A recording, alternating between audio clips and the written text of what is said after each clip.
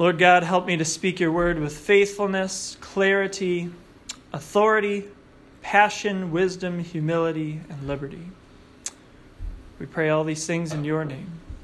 Amen. Amen. You may be seated. So, does anyone else find it a little bit disturbing when they see people that they know, even Christians, even people who are part of this congregation, clicking the little I'm interested button when the nearest psychic fair comes up? Am I the only one? I see that and I'm like, really? You're interested in that? Well, luckily enough, I have just the sermon for you. You know, more than ever, things that have to do with the occult, for the first time in all of history, if a culture wasn't set around the occult, of being a pagan culture, the occult is becoming popular. More and more, occultic practices are becoming popular. They're not just something over there on the side where occasionally you pass that head shop and the psychic shop next to it and, those sorts of things. But now it's becoming very mainstream. Some people tend to find the occult amusing, like a form of entertainment. Yeah, we'll just go try that out. It'll be a fun time. While others find it really appealing to get involved with that. There are shops and bookstores all over the country, but I was shocked when I looked at the numbers and found out that over 1 million people adhere to practicing Wiccanism. 1 million people. That's a little bit more than Seventh-day Adventists. That's a little bit more than Jehovah's Witnesses. Can you believe that there are that many people practicing the occult in America? I was shocked. Maybe I'm just really out of touch. I don't know. So I'm going to try really, really hard in this sermon not to go to the conspiracy theorist route. I don't want to end up on YouTube being that guy that blasts Pokemon. You know what I'm saying? But I was surprised to find interviews with people who practice Wicca saying that certain things in pop culture led them to being Wiccan. This is not us Christians saying don't do this and don't do that and don't do that and don't do that. These are people who are practicing Wiccanism saying this is what led me to my faith, to practicing what I do. You might be surprised to find out how innocent these things were. Things like, they would say that when they were kids, they would play things like Pokemon, Yu-Gi-Oh! They would read Lord of the Rings. They would read Harry Potter. They would pretty much have anything to do with magic or summoning or runes or ancient language, like anything like that was a fantasy, and anything that made them feel like they could control something. Anything that had to do with conjuring or summoning or magic or the idea that I can influence this physical realm without moving it with my body. You know what I'm saying? Yeah. And then those are just the more innocent ones. Then there are things in our popular culture that are intentionally darker. Things like Magic the Gathering, which is spelled with a K, which is not like the illusionists and, when you go to a magic show. This is like, I'm going to make something happen in the spiritual realm that's going to affect the physical realm.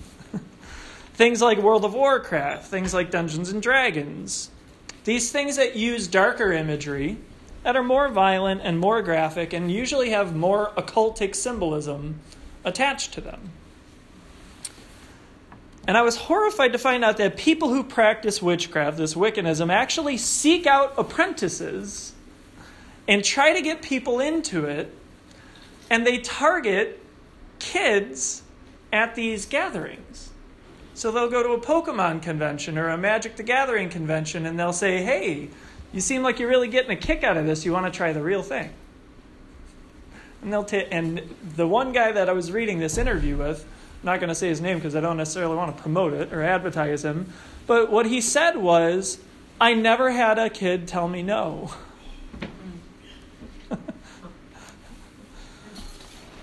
So I'm not going to try and take these things out of context and say, if you play Pokemon, you're going to do this for the rest of your life. If you read Harry Potter, that's not what I'm saying. That's not what I'm saying. I read Harry Potter. My kids play Pokemon.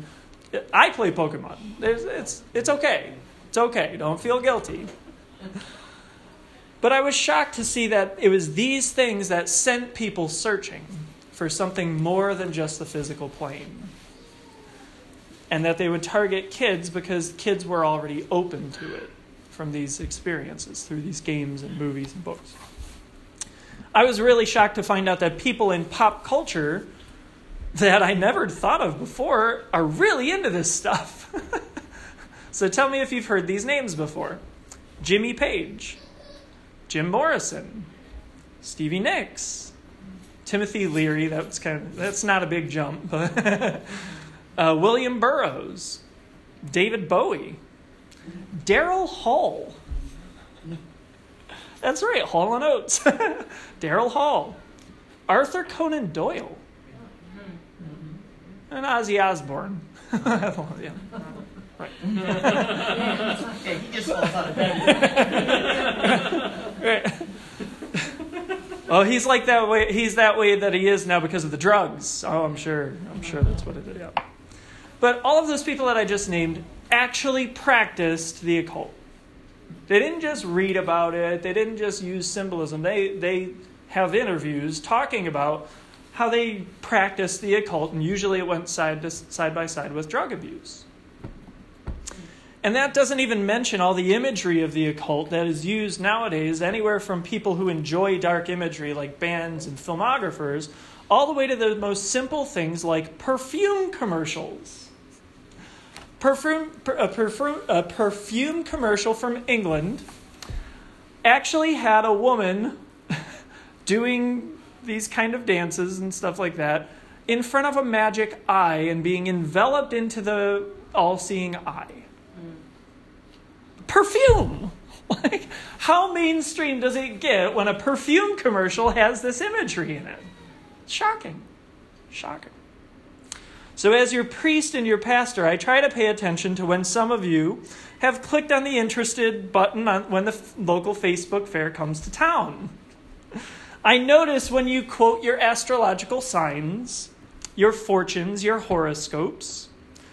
I know that games are played with questionable imagery, that there are movies that are watched that have questionable imagery, and music that we listen to that has questionable imagery. And I'm not saying that to make you feel guilty, because I do it too.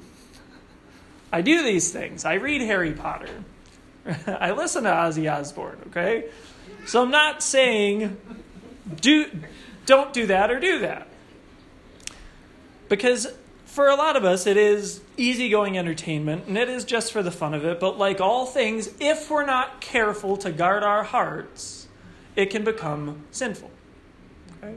Eating chocolate can become sinful.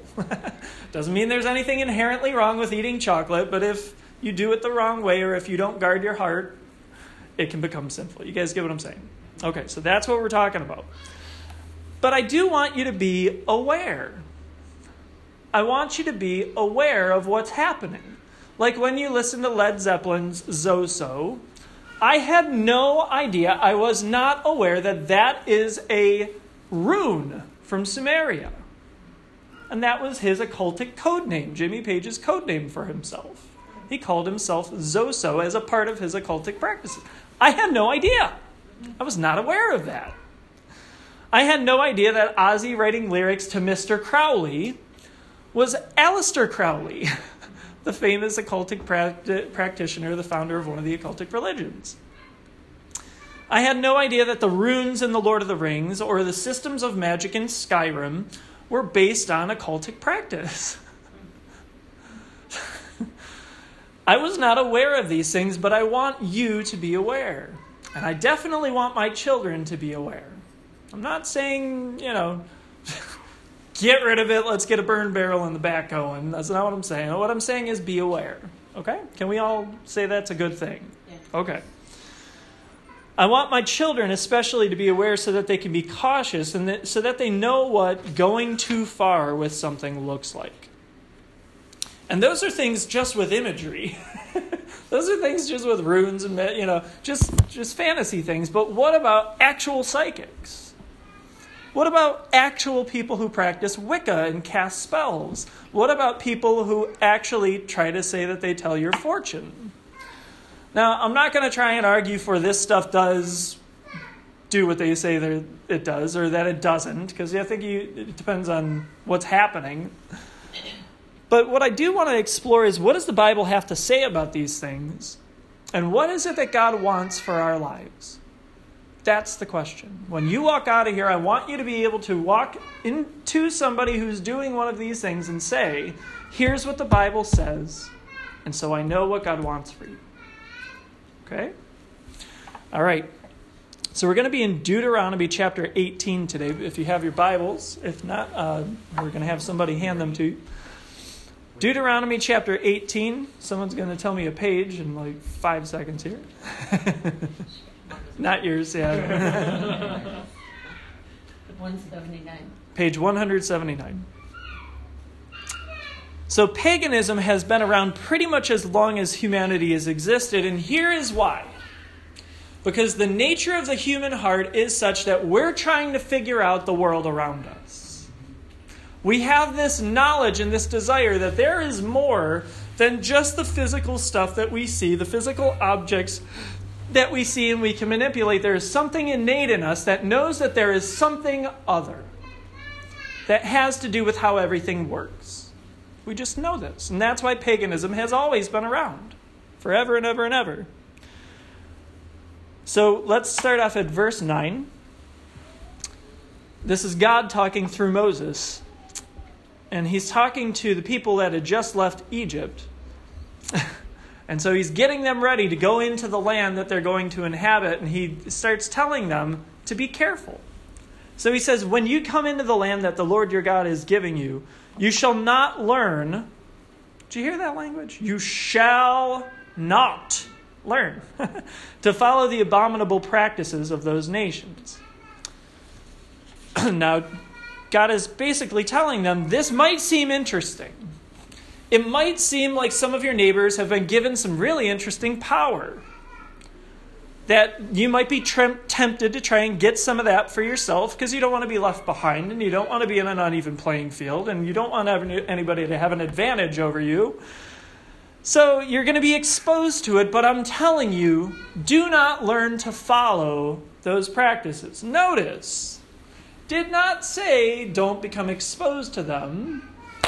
Same way I said being exposed to them in Harry Potter, being exposed to them in Yu-Gi-Oh, being exposed to them in all these things. That's not what it said. It said it didn't say don't be exposed. It said do not learn to follow them. Very important. God chose his words carefully, did he not? Okay? All right. And also notice, going the other way, that Jesus does not say you should not. He said you shall not.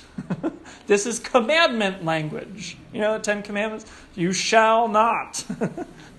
So if you're a Christian, and if you have taken a vow to live your life according to the word of Jesus, and to give glory and honor to your God, you'll honor the commandment. You shall not. Verse 10. There shall not be found among you anyone who burns his son or his daughter as an offering. And I know that seems like an easy one. We're like, whoa, yeah, I never had that temptation. But did you know David Bowie did?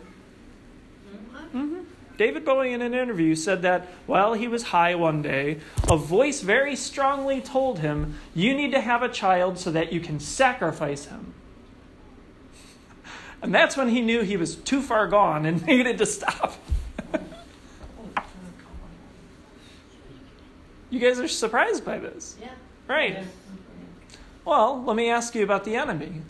Is he the same as he has been for a long, long time, or has he changed? I know. What is it about taking a new creation, like a child, and destroying it that doesn't sound like the enemy to you? Huh? Yes. Well, yeah, well. It's another whole subject. Notice this says, anyone who burns his son or his daughter as an offering. We're sticking to the occult today. he keeps going and he says, anyone who practices divination. Divination is trying to cloud over, trying to look through the clouds to know something covertly without having found out about it through information. You just know something. These are people like Nostradamus who try to use the spirits to figure out hidden knowledge, right? He keeps going. He says, nor anyone who tells fortunes, like predicting the future. Anyone who interprets omens, like reading the tea leaves, consulting the bones, the magic 8-ball. Nor a sorcerer, someone who whispers spells. That's what the original Hebrew word means. They whisper spells under their breath. Nor a charmer, someone who ties magical charms together to have an impact.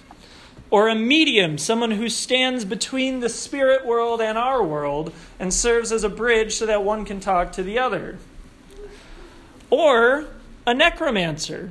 This is actually not anything to do with dead people. It's actually one who has a spirit familiar.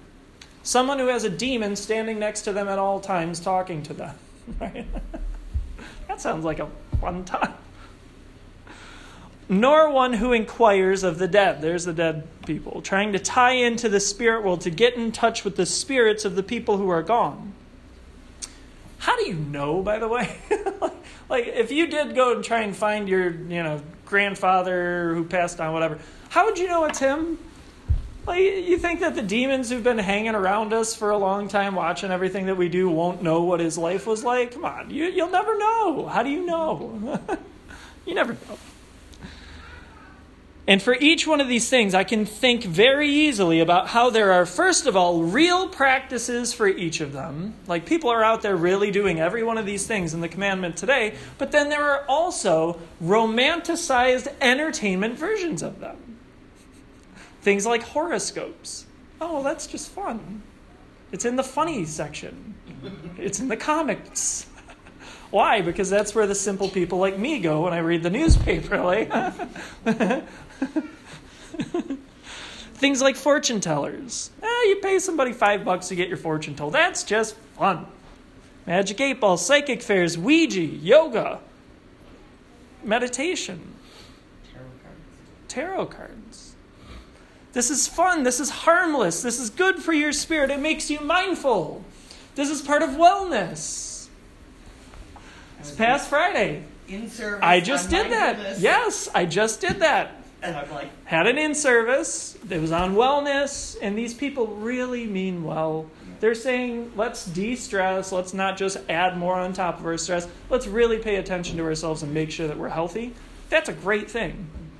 teach the children mindfulness. Teaching the children mindfulness.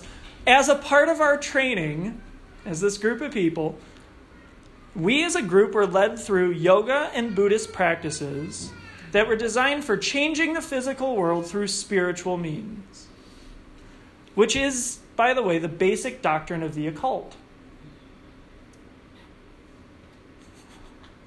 You ask a person who practiced the occultism, and they say, what is above, below. What is outside, within. That's the basic practice of the occult, to change what we see through what we don't. That's what occultism means. So we were led through things like a kindness and compassion ritual. Things like a meditation for unlocking your inner plane and getting in touch with your inner self. Things like all kinds of stuff. I'm not going to go into it. Praise God. A lot of the people who are at my church are at the place where I work are Christian. And we had a few people, everybody responded a different way. All the Christians in the room responded a different way. I saw a few people stand up and walk out. Praise God for you guys, the courage. Awesome. I had a few people who I saw cross their hands. And that's what I did. It was, you go ahead with whatever you're doing. I'm going to fight the battle, the spiritual battle here sitting in the same room. And I'm going to cast all those demons out of this room. See, I don't run away from a fight. I just jump right into it. Once you recognize it is a fight, then you can fight. You know what I'm saying? So I started asking God to do spiritual battle in that room so that all the other people in that room would not be drawn into darkness. And the yogi, the person who was assigned to do this, said, this just doesn't seem to be working. I was like, praise God for that.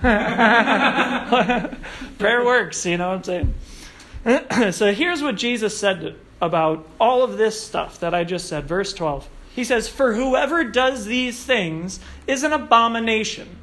Now, I've heard people in our culture, I've had people come up to me and say, oh yeah? Abomination, huh? Just like that. I'm like, uh-huh. What? What are you saying? They're like, oh yeah, it's an abomination. I'm like, do you know what that means? Do you know what it means for something to be an abomination? It means something that God can't stand for. Because he loves us so much, he doesn't want us to get into it. That's what an abomination means. It doesn't mean he's disgusted or that he wants to spit you out or that he can't stand to look at you. It's the things that he just cannot stand for the people that he loves in his life. Do you know what I'm saying? You get that? That's what an abomination means, and that's what he says here. Whoever does these things is an abomination, meaning you can't stand to have them with you. Don't stand for it. Don't put up with it. Fight. Usually when this word is used, actually most of the time when it's used, it has nothing to do with people. It has to do with impure foods. It has to do with eating with foreigners. It has to do with things that had to do with idols and a sin. This is not a disqualification for life. This is a simple word that just means if you do this, it's sinful. That's what we're talking about. When you hear abomination, think sin. Something that keeps you away from God, okay? So he says, these things is an abomination to the Lord. And because of these abominations, the Lord your God is driving them out before you. You shall be blameless before the Lord your God, for these nations which you are about to dispossess listen to fortune tellers and to diviners, but you, as for you, the Lord your God has not allowed you to do this. So the big takeaway from everything that we just heard, stay away from that stuff if your life's goal is to become like Christ. Jesus probably could have been the most powerful wizard in the history of all humanity if he had wanted to, but he stayed away from it, and so did we. Simple enough? Okay. Now, if you do go to a psychic fair, you're making a decision to live not like God loves you. You're making a decision to live your life as though God doesn't love you and that you don't love him back. And if you've done this, it doesn't mean you're going somewhere. You see what I'm saying? Like, it's not that you're disqualified. That's not the point. The point is that you are God's child and he wants the best for you, and that's not it. Okay. Acts chapter 19, verses 19 through 20 said, and a number of those who had practiced magical arts brought their books together and burned them in the sight of all. And they counted the value of all those things, and they came out to 50,000 pieces of silver. So the word of the Lord continued to increase and prevail mightily. This is what Christianity is. It's to take all those things that are already there and to displace them. And to say, instead of that, here's God. Instead of that weak explanation, that weak desire to control the world around you, here's God, who is already in control. If we try to use these things to try and understand the world around us, we will not see what Jesus wants for us. Because Jesus knows our heart and our desire to know him more. And all those other things are trying to get to know and control the creation instead of getting in touch with the Creator. This is a better way.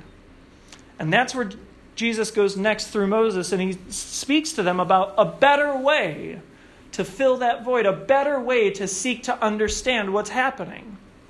And he continues in verse 15, and he says, the Lord your God will raise up for you a prophet like me from among you, from your brothers. It is to him that you shall listen, just as you desired of the Lord your God at Horeb on the day of the assembly, when you said, let me not again hear the voice of the Lord my God, or see this great fire any more, lest I die.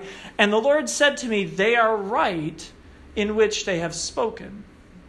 I will raise up for them a prophet like you from among their brothers. Jesus came from among his brothers, his fellow Nazarenes, his fellow Israelites. And I will put my words in his mouth, and he shall speak to them all that I command. Jesus said, I only say what the Father is saying, and I only do what the Father is doing. And whoever will not listen to my words that he shall speak in my name, I myself will require it of him. Acts chapter 3, verse 19 through 26 says, repent therefore and turn back that your sins may be blotted out, that times of refreshing may come from the presence of the Lord, and that he may send the Christ appointed for you, named Jesus, whom heaven must receive until the time of the restoring of all things, about which God spoke by the mouth of his holy prophets long ago. Moses said, the Lord God shall raise up for you a prophet like me from your brothers. You shall listen to him in whatever he tells you, and it shall be that every soul who does not listen to that prophet shall be destroyed from the people. And all the prophets who have spoken from Samuel and those who came after him also proclaim these days, you are the sons of the prophets, and of the covenant that God made with your fathers, saying to Abraham, and in your offspring shall all the families of the earth be blessed. And God, having raised up his servant, sent him to you first to bless you by turning every one of you from your wickedness. Acts chapter 7, this is the Moses who said to the Israelites, God will raise up for you a prophet like me from your brothers, and this is Christ our Lord. That's Peter. We have no illusions about who the prophet is that God is talking about through Moses in Deuteronomy chapter 18. It is Christ the Lord. Amen? All right. But what about that last line? What about verse 19? That's the hardest verse in this whole passage. You know why? Listen. Whoever will not listen to my words, that Jesus shall speak in my name, I myself will require it of him.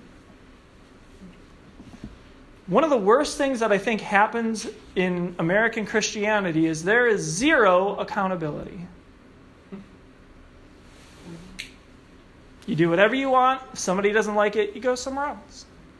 Zero accountability.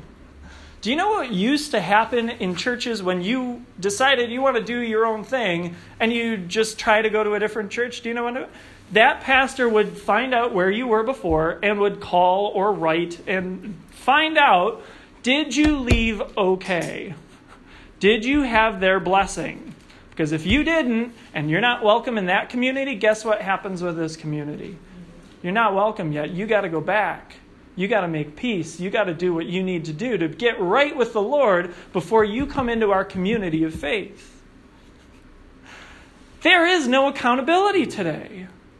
God does not require it of people through his church, usually in America today. That's a problem. But we know that one day all of us are going to stand before God's throne.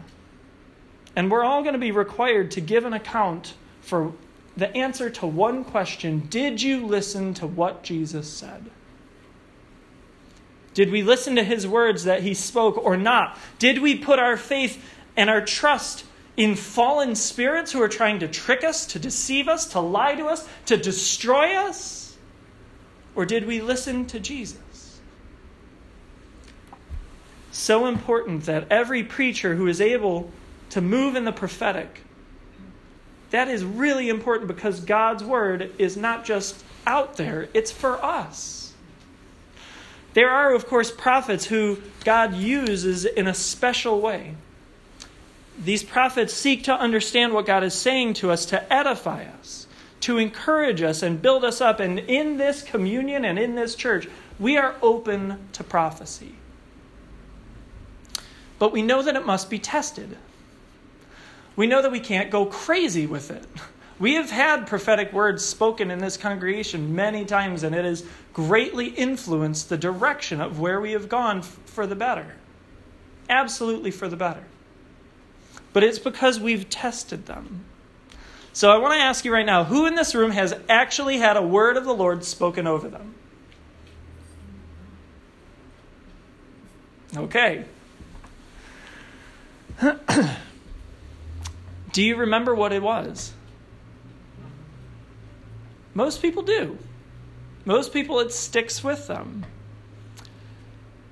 And we know that true prophets speak God's word for us about what he desires for us and how he is leading us. However, if you're like me and you've been a charismatic for a long, long time, and you've been open to the movement of the Holy Spirit in our lives for a good amount of time, you're going to notice it doesn't always go well.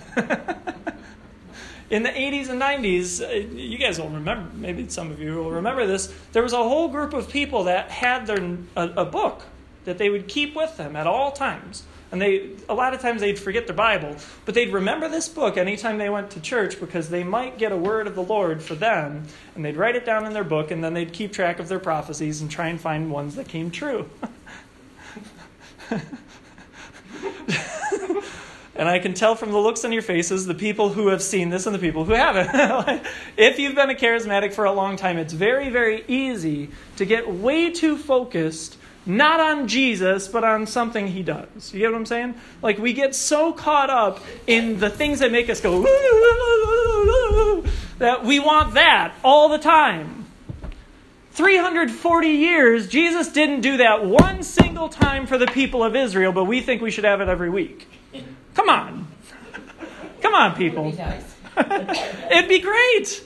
But we can't imagine that's not how God has worked, and so why would we imagine that's how he is worked? What he does say is, I have given you the Holy Spirit to live within you, to be your comforter and your guide.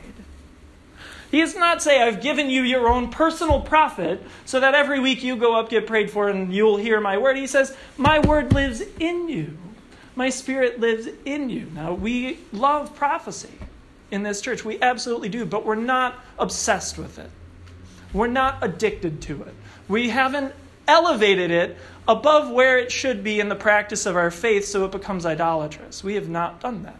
And I love that about our church, and we need to keep that going. But how do you know when it's actually a word of the Lord? Some of my favorite examples, when I was a kid, I heard someone go up to the pulpit, and the prophet, and they stood up and they said, "Thus saith the Lord, I am sick and tired of your sin." And I'm like, okay, first of all, God doesn't get sick. His sickness can't abide with him. And he doesn't get tired because he never sleeps. So that's already a big warning, red flag, warning, going off in my head. But then the other thing is, God never said, I am so sick and tired of your sin. He said, I took your sin.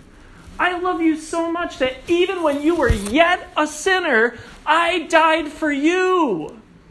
You being a sinner, I can abide. It's not too much for me. So that was the point where I was like, I'm not sure. So how saith he thus? Did he really saith thus? I don't know if he saith thus. So it's important that prophets learn well to discern when Jesus is talking to them, because, back to Deuteronomy 18, verse 20, look at it. The prophet who presumes to speak a word in my name that I have not commanded him to speak, or who speaks in the name of other gods, that same prophet shall die. Ooh. This just got serious. That's not quite so fun anymore. And if you say in your heart, How may we know the word that the Lord has not spoken? When a prophet speaks in the name of the Lord, if the word does not come to pass or come true, that is a word that the Lord has not spoken, and the prophet has spoken it presumptuously, and you need not fear him, need not respect him, need not hold him in an honorable place as standing in the place of God for you. We know that when Jesus came, he came in grace, taking all our sins. So when it says that same prophet shall die, we're not bound by that. I'm not saying when you hear a prophet start to say, thus saith the Lord, you start gathering stones just in case. Not what I'm saying. Don't do that. What I am saying is when you hear someone moving in the prophetic, it's important that we recognize that if we do it wrong, we're doing just like the pagans do, because we're putting something else in the place of God in our lives. 1 Corinthians chapter 14 says, let 2 or 3 prophets speak, and let the others weigh what is said. 1 John 4 says, beloved, do not believe every spirit, but test the spirits, to see whether they are from God, for many false prophets have gone out into the world. Jeremiah 23, this is my favorite one, because listen to the imagery. I'm in love with imagery. It says, let the prophet who has a dream tell the dream, but let him who has my word speak my word faithfully. What has straw in common with wheat? Declares the Lord. There's a reason why we preach on the word every week, but we don't necessarily do prophecy every week. There's a reason. What has the straw to do with the wheat? Really what God's intention and desire is this. It's like the occult and all that stuff, that's there. The prophecy and all that, that's there. That's important. But what's really important is this. What has the primary position in your life? What is it that you put your faith and your trust in? Because if you're a Christian, that person is Jesus Christ and Christ alone. The Holy Trinity, 3 in 1, is our desire and our primary focus of the Christian life. And that is why the Word became flesh and dwelt among us, so that we wouldn't have to guess how the world works. So that we do not have to try to figure it out for ourselves and try and say, well, that's an interesting pattern. We should explore that. That's an interesting way that maybe we can manipulate that. That's a really interesting way the world works. So let's see if we can figure that out. He said, no, I came so that you may know and believe. We don't have to look at how creation works because we know the Creator. The Creator who loves us and the Creator who wants best for us. The Creator who's not angry with us, but only desires for us to continually turn not to things, but to Him for direction and for guidance. For us to rely on Him and to seek Him for our understanding of His creation. Thank you, Jesus, for coming into this world to help us see the Father. And thank you, Holy Spirit, for expressing His reign on the earth and in our hearts, and for letting us know you more. In the name of the Father, and of the Son, and of the Holy Spirit, now and ever and unto ages of ages. Amen. Let's stand for prayer.